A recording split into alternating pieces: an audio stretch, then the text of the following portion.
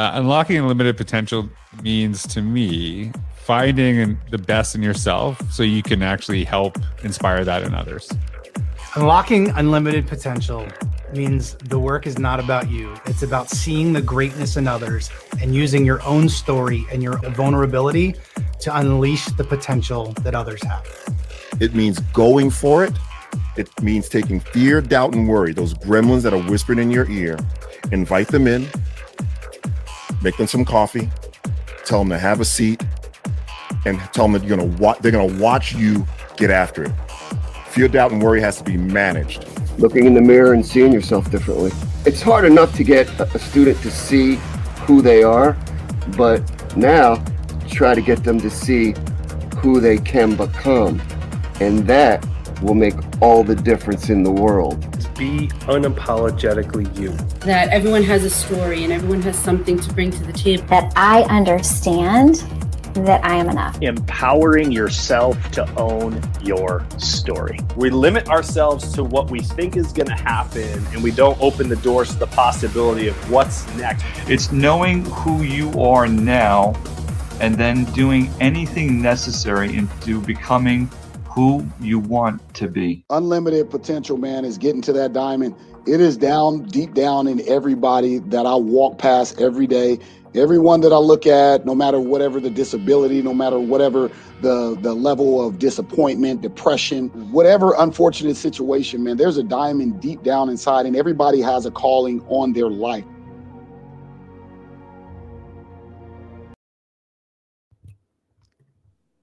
That gets me so fired up every single time that it makes me play this music. Good. Oh, man.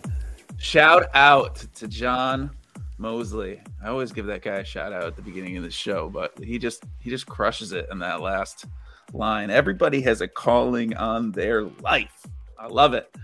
Man, we were just chatting, and now I know I'm going to be getting into a little bit more of this awesome stuff here as I talk to my man here, Nick Edwards, all the way, the teacher to principal to craziness of a journey and just a wild journey through education that's really been super inspiring in New Jersey. Nick, how you doing, man? I'm doing awesome. That is a nice pump-up video, man. You got a lot of juice in there, a lot of energy. I love it. I need that. I need that to get me going, to get fired up about talking about things that I'm passionate about. So, and I'm excited to talk about things that you're passionate about as well. I'm ready. I'm excited. Honored. I'm excited. So listen. Yeah, no, absolutely. So tell the audience a little bit. You're in New Jersey. Tell us a little bit about your journey into education. Sure. So New Jersey, grew up Bergen County, New Jersey. I started teaching in 2005 at a Catholic school, kindergarten in Newark, New Jersey, and then went on to be a teacher in Kearney, New Jersey for about 11 years. And I started putting applications out when I finished my master's. I was coaching at the time. I was a head football coach and going to college at night for classes. And once I finished all that, I started applying for assistant principal positions, and I felt like Tom Brady. No one wanted to sniff at me. No one wanted to part. And I love that part of just trying to continue to find my place that I needed to be and continue to work hard and learn from others and ask questions about resumes, interviews, and so forth. And I finally wound up in Bound Brook, New Jersey in 2018 as the assistant principal at Smalley School. Went on a trip to Ireland with my wife and parents and came back and walked into the principal's office at the time, and everything was off the walls. And I asked her what is going on.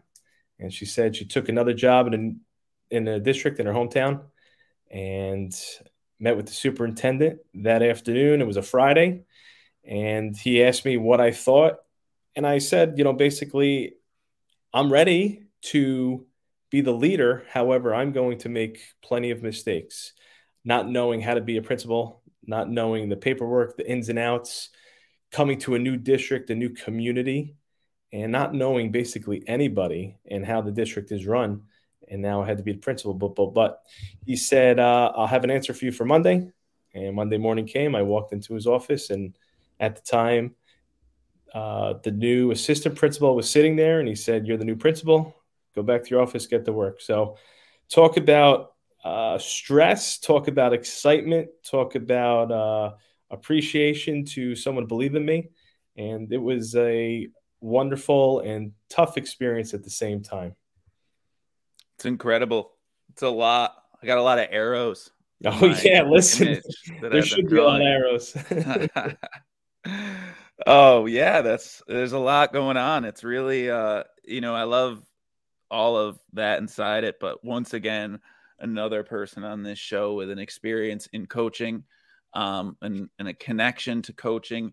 Let's dive into that a little bit. Talk a little bit about being your football coaching. You said 10 years as a football coach, high school football coach. Talk a little bit about that. Yes. So I went to St. Peter's Prep in Jersey City, one of the best football programs in the country.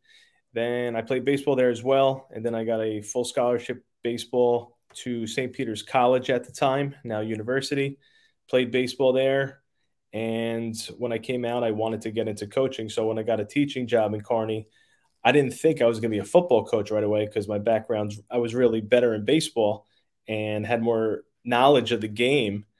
But one of the head coach at the time coached my brother back in the day at another school. So he already knew who I was. So he brought me onto the coaching staff, and I was there for about 6 years as the assistant coach. I then left, went to another district for about 2 years to coach football as a higher coordinator position. And then there was an opening back in Kearney as the head coach, and I put in and I got it, and I was there. So wild experience, playing in a soccer town. Basically, it's Soccer Town, USA in Kearney, New Jersey, with some amazing soccer players. And it's very difficult to be successful football, but it's not about the coaching aspects and the X's and O's all the time. It's about molding young adolescents to become men and teach them the right things of life. Study hall in the morning, being on time, building character, being someone who you want to be. And those are the things that I look for. I still talk to some of my players. They're all men now. They're married. And keeping in those relationships, that's what it's all about. Building those relationships and making an impact on a student.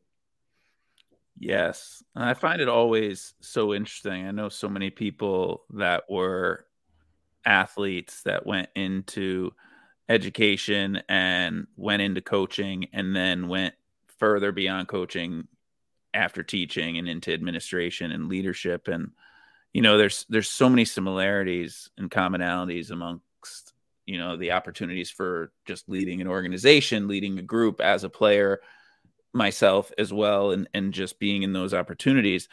There's so many teachable moments inside of those experiences. And you talk about in this, all of these opportunities that you have finally found yourself going through. I call them opportunities because they were new experiences that led to opportunities for you. And here you are now. And with all these great opportunities in front of you, it's really amazing to see just kind of the struggles too along the way. You talk about that no quit, and how do you share that in your story? How do you share that with your audience and with your students and with number one, growing up really not doing well in education. I struggled in comprehension. I struggled in school. I didn't take it serious as I should have. I thought I was going to be a professional baseball player. Who doesn't think that when you're pretty good at it?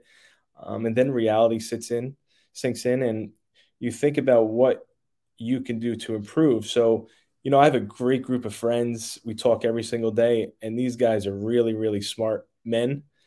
Learn from them and learn from other people that I needed to make an impact in some sort of way, but not just in sports, but it had to be in education.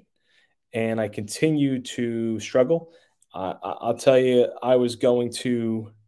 if I didn't tear my ACL my freshman year in baseball, I would have failed for the year and I wouldn't have been eligible, because you're away at college. You're away from your parents when there's guidance, there's structure, there's discipline, and you're off on your own for a little bit and you think you can do whatever you can do. And you realize, I'm making some mistakes. So I was fortunate to tear my ACL, MCL and have the surgery and go through the grinding part of it and realize that, you got to get your act together. You're on a scholarship, and that was start of the failing. As younger, you struggle in school, you get an injury, you self-doubt yourself. Can I come back? And it really didn't sink in that I wanted to be an administrator and believe in myself when I became right before I took the administration exam. I failed and struggled taking the teacher's exam. I couldn't pass that. I was a terrible test taker. So all of these self-doubts, all of these struggles, all of these not believing, I didn't believe I was smart. I didn't believe I could speak to people. I just didn't feel confident. And now, as my 5th year as a principal and trying to make videos and inspire others and make a connection with my students, that it's okay to fail. You're going to fail. If you don't fail, then there's no appreciation to where you're going to go. So that's the connection. It's okay to fail, but you got to do something to persevere and get through it. And mine was just trying to connect with others and having people believing me, family, friends, and just educate myself and learn from others. And here I'm trying to just make an impact in as many people as possible. Yes. Oh, you test designers out there, I hope you were listening. I am I affiliate. I can definitely understand that. I also too failed the teaching exam twice. I failed it twice. I think I was like one. three or four, something like that. So I would like to say that I think I deserve an award, or at least a nice note from a listener saying congratulations that we did it. Maybe we can get one of those. Because yes, I did fail that. And I also failed the national board test to get my national board certification the first time. And I want to tell you how I failed the national board certification test, because I think it's important that we share this right now. They've since changed the test. However, you are in a room and you get several scenarios, and each scenario is 30 minutes. You're given a question. You have to design a lesson that has clearly outlined objectives, and then you have to just basically connect it to that inquiry-based learning experience for your students. You cannot use the internet. You cannot use anything.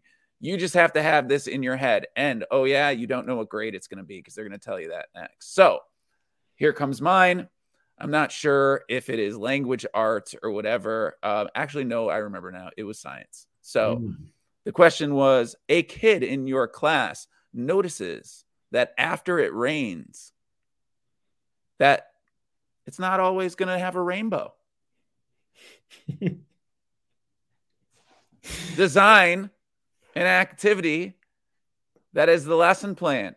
National Board of Professional Teaching Standards. Are you listening to me right now? I failed the National Board certification test the first time because I didn't have the answer in front of me. At what point as a teacher do you ever have your hands tied behind your back where you can't use the internet or the student in front of you to help you out? I'm sorry. Jeez, but I did eventually go back. I retook it. National Board of Professional Teaching Standards. I retook it. I waited the 1 year. I paid the hundreds of dollars, and I did it again. And now I have those 4 letters after my name, and I'm proud. However, I want you to know that it is because I did not know why exactly or how to design an activity related to the reason why rainbows don't always happen after it rains. I mean, you can't make this stuff up. No, you cannot make it up. No. Can't make this up. That's not okay. No, and that's the thing with tests. It's just not okay all the time. You cannot find the caliber of the child just by taking a test. And a lot of kids that I deal with, their home lives are beyond what some of us could never even compare to. So you have to find that empathy and appreciation of what they're coming to school. That they're trying their best. They were changing diapers 6 hours ago before they woke up. It's very frustrating. That's why I think tests are good, but we got to look into, are we complying and reaching the standards that the children can learn and move forward with? Oh, yes. that is a whole nother several series podcast. And I'm Oh, yeah. hoping that someday you will put all that out for us. There's some other great people out there that are also doing some great work in that field. And, you know, as we start to, you know, think back to how you've gotten to this journey, how you've gotten to this point, and how you found yourself going through so many different levels of your career, talk about a little bit the shift that happened from going from teacher to principal and then pretty much just running a school kind of very quickly and suddenly. Yeah, it was really crazy too. The first year, I think it was this first day of school, my grandmother passed away. So first day of school, grandmother passed away, new district. You're worried about the safety of the students, being outside, making sure they get in. And I had to miss the second day for the funeral and so forth. So it didn't start off on the right direction. And the struggles that I had were, I thought that I had to have all the answers for the staff. And I wrote a blog for Teachers on Fire a couple years ago about the 5 keys to success of moving from teacher to principal. And I thought I had to have all the answers. And, you know, the 5 things that I put out there was that you have to be visible. It was something that I feel very important, is that you have to be visible in hallways for your students. You need to check in with your staff. You have to take ownership. I had many times where I made mistakes and I just said, you know what, that's on me. I'll look at it in another way. But if you show that you made mistakes and apologize, you start getting the respect more, and people start appreciating you the way you should be. I talked about building relationships. That's the biggest key in being a principal, I believe, is building relationship with your staff, your custodial team, your lunch team, your parents, as whatever you can to build a tight community, and communicating and taking notes and learning from others. It's just all I do is every day. If I find something on Twitter, it's just like coaching. You know, you steal this, you steal that. So find something that's useful that you could use. I got to give a shout out to my friend, Mr. Conroy. He, I went to an aspiring principal or aspiring leaders workshop in the summer, and I was already a principal. I'm not an aspiring one. So why not even go? But you could learn still from other people. And I took something away from him. You know, when he speaks to parents on the phone or anyone, he has a nice little notebook and he documents everything. So just in case, you're covered. You know, we had this conversation so far. So I started using it this year. I think it's a great idea. I never thought about it. But again, you take away from someone that has years of experience, and now I'm using it. And I probably just gave it to someone out there, you know? So I think just learning, and, you know, right after that was the pandemic. I went, second year was right to COVID. Again, everyone thought it was going to be 2 weeks, but here was forever. And now you're a principal leading from home.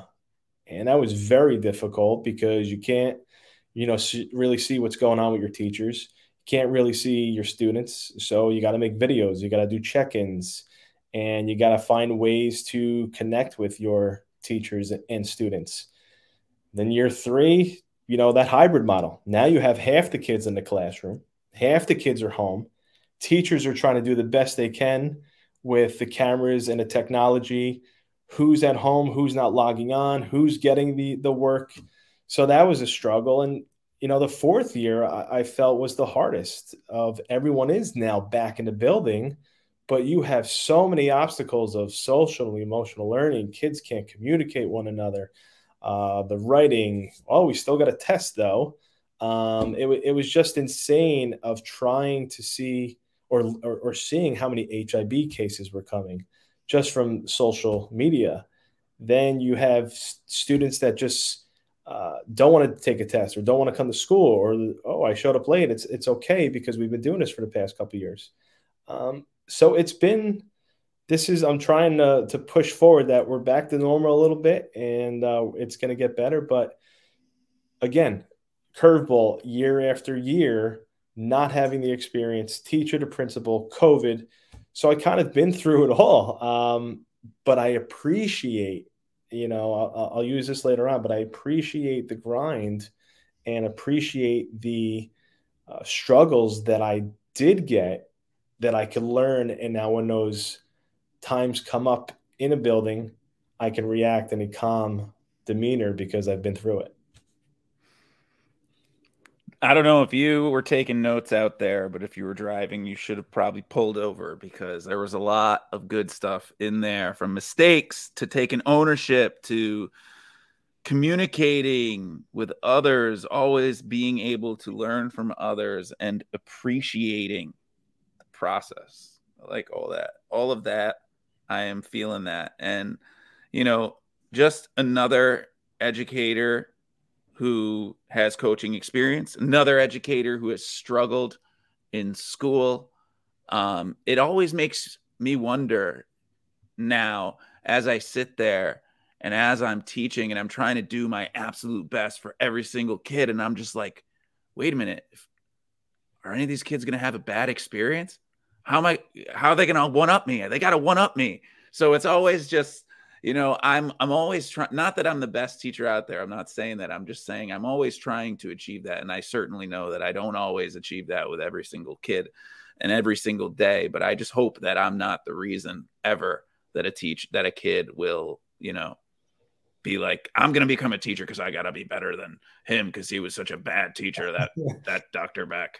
I'm hoping that doesn't happen. But no shot. It makes you wonder, because we all have those stories. We all have those bad teacher stories. Everybody has them. And it's interesting to see, because those are really part of the trail in which we follow. And I think that that's really an amazing perspective that I've kind of came to a lot on this show, and when I'm speaking to people and making the connections. And it's always interesting to me how I connect with people on the show as well, because it's just, I always, as I follow people, you're a good follow for people out there. You definitely got to check him out. You got the YouTube videos, the reflections, you're putting out content regularly just to kind of continue to do what we're all trying to do, is keep going out there. But talk a little bit about your journey into that space for yourself. Yeah. So that was the next thing, my vision. I know I got a long road ahead, but just learning from others, I'd love to speak one day. It was something that I never believed in myself. I really felt that I didn't want to get out there and speak. And if it was a project, if it was in front of peers, even friends, sometimes you get embarrassed. You don't know if you're going to say the right things. And, again, college, master's, that's when it really started kicking in, that you see others and you can learn from others. And the more you speak, it gets a lot easier. It's funny. I'd rather speak to like 300 people instead of making my one-on-one videos, because you're always making mistakes. Stop, delete, stop, delete, stop, delete.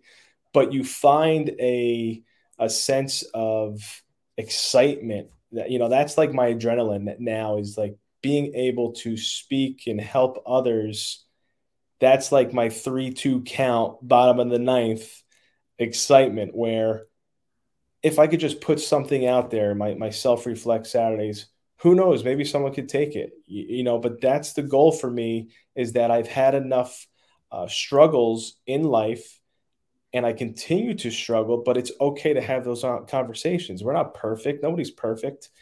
And if I can give someone a little hint that I had, or a quick tip that I had, and pass it along, that's what it's all about. It's about helping others get to become great as well. And, I just want to continue that self-reflect Saturday, because it's something that I want, that's my brand. I want to have my own brand, and self-reflect Saturdays, I want people to tune in. Quick video, short, sweet, but it's get to the point. So that's the goal. Future, continue to network and learn from others, but also be able to one day, like you and others, go to schools, go to webinars, go to workshops, and be able to speak and help and, do as much as you can for people. That's my job, to be a servant for others. Absolutely. And that is the greatest job, my friend. It's a beautiful thing.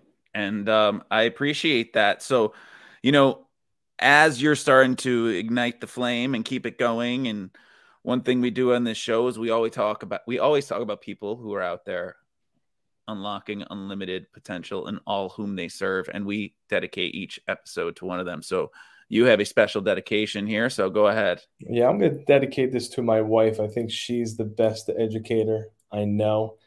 She was a teacher, kindergarten teacher, third grade teacher, special ed, and has helped so many children, but lost her job during COVID, and now is the best teacher to my daughters. So having the room set up for centers, teaching them Orton Gillingham, reading to them every single night, and I just think she makes the best impact. And then having those conversations with her, hey, what do you think about this running the building? So getting her feedback, and she feels confident, like maybe I should be a principal one day. But then, I got to slow the roll a little bit. You're the best wife and teacher in the house. So I got to give her a shout out and appreciate it. And I love the music. It's going to help me out a little bit more too. Appreciate the shout out. Shout out to StreamYard, first of all, because I'm playing with your sound stuff. I'm having a little fun here. But yes, Suzanne, shout out to you. I'm so sorry, but it sounds like you have found an awesome way to use your teaching skills, and that couldn't be there's no better student, I guess, than you should really be spending all that time with. That's amazing. Even though I learned during the pandemic that I may not be the best teacher for my children anymore, but hey, we can all, some people are better at it than I am, I guess. Exactly. But I'm better in the classroom. I'll say that. I need 25 in front of me, not two of my own. That's what I tell her. I need 500 plus, and it's a lot easier because when your 3-year-old talks back to you, it's tough sometimes. It is. Oh, the life of a teacher. So, and an educator. So one thing I also do as we get here to the end is I ask people on my show to finish this sentence. Unlocking unlimited potential means. Unlocking unlimited potential means, and I said it earlier, to appreciate the grind. You have to appreciate the struggle in life to get to where you want to be. Network, read, continue to learn, speak, and have conversations with people, build relationships with people, and make an impact and leave your mark. That's what I feel it is. Leave your mark. I love it. I love everything about it. I love everything about everything that you said related to all that we are doing and how we are really all out there, and we're just going to continue to fail. We're going to continue to make mistakes. Get ready, people, because they're coming. They're coming for you. So it's okay to fail. And I appreciate that. And to all my listeners out there, if you have not done so already, please sign up for the Something For You newsletter. It comes out on the 1st and 15th of every month, and it is completely free. So check it out. Helpful tips and resources to help and guide you in your journey of unlocking unlimited potential in yourself and in others. Nick, you have been super inspiring. I appreciate all the connections, and I appreciate connecting with you. I hope that all of you out there can get a hold of you. What's the best way for people to follow? You can follow me at Twitter at principal_NE. And I'm also on LinkedIn, Principal Nick Edwards, MED. But Twitter is the way to go. Twitter is the way to go. And you know what? We will be having all that stuff in there in the show notes for you. And so for all my listeners out there, I want you to remember that the journey towards unlocking unlimited potential, it begins with you. I hope that you have an amazing day and continue to educate with passion and purpose.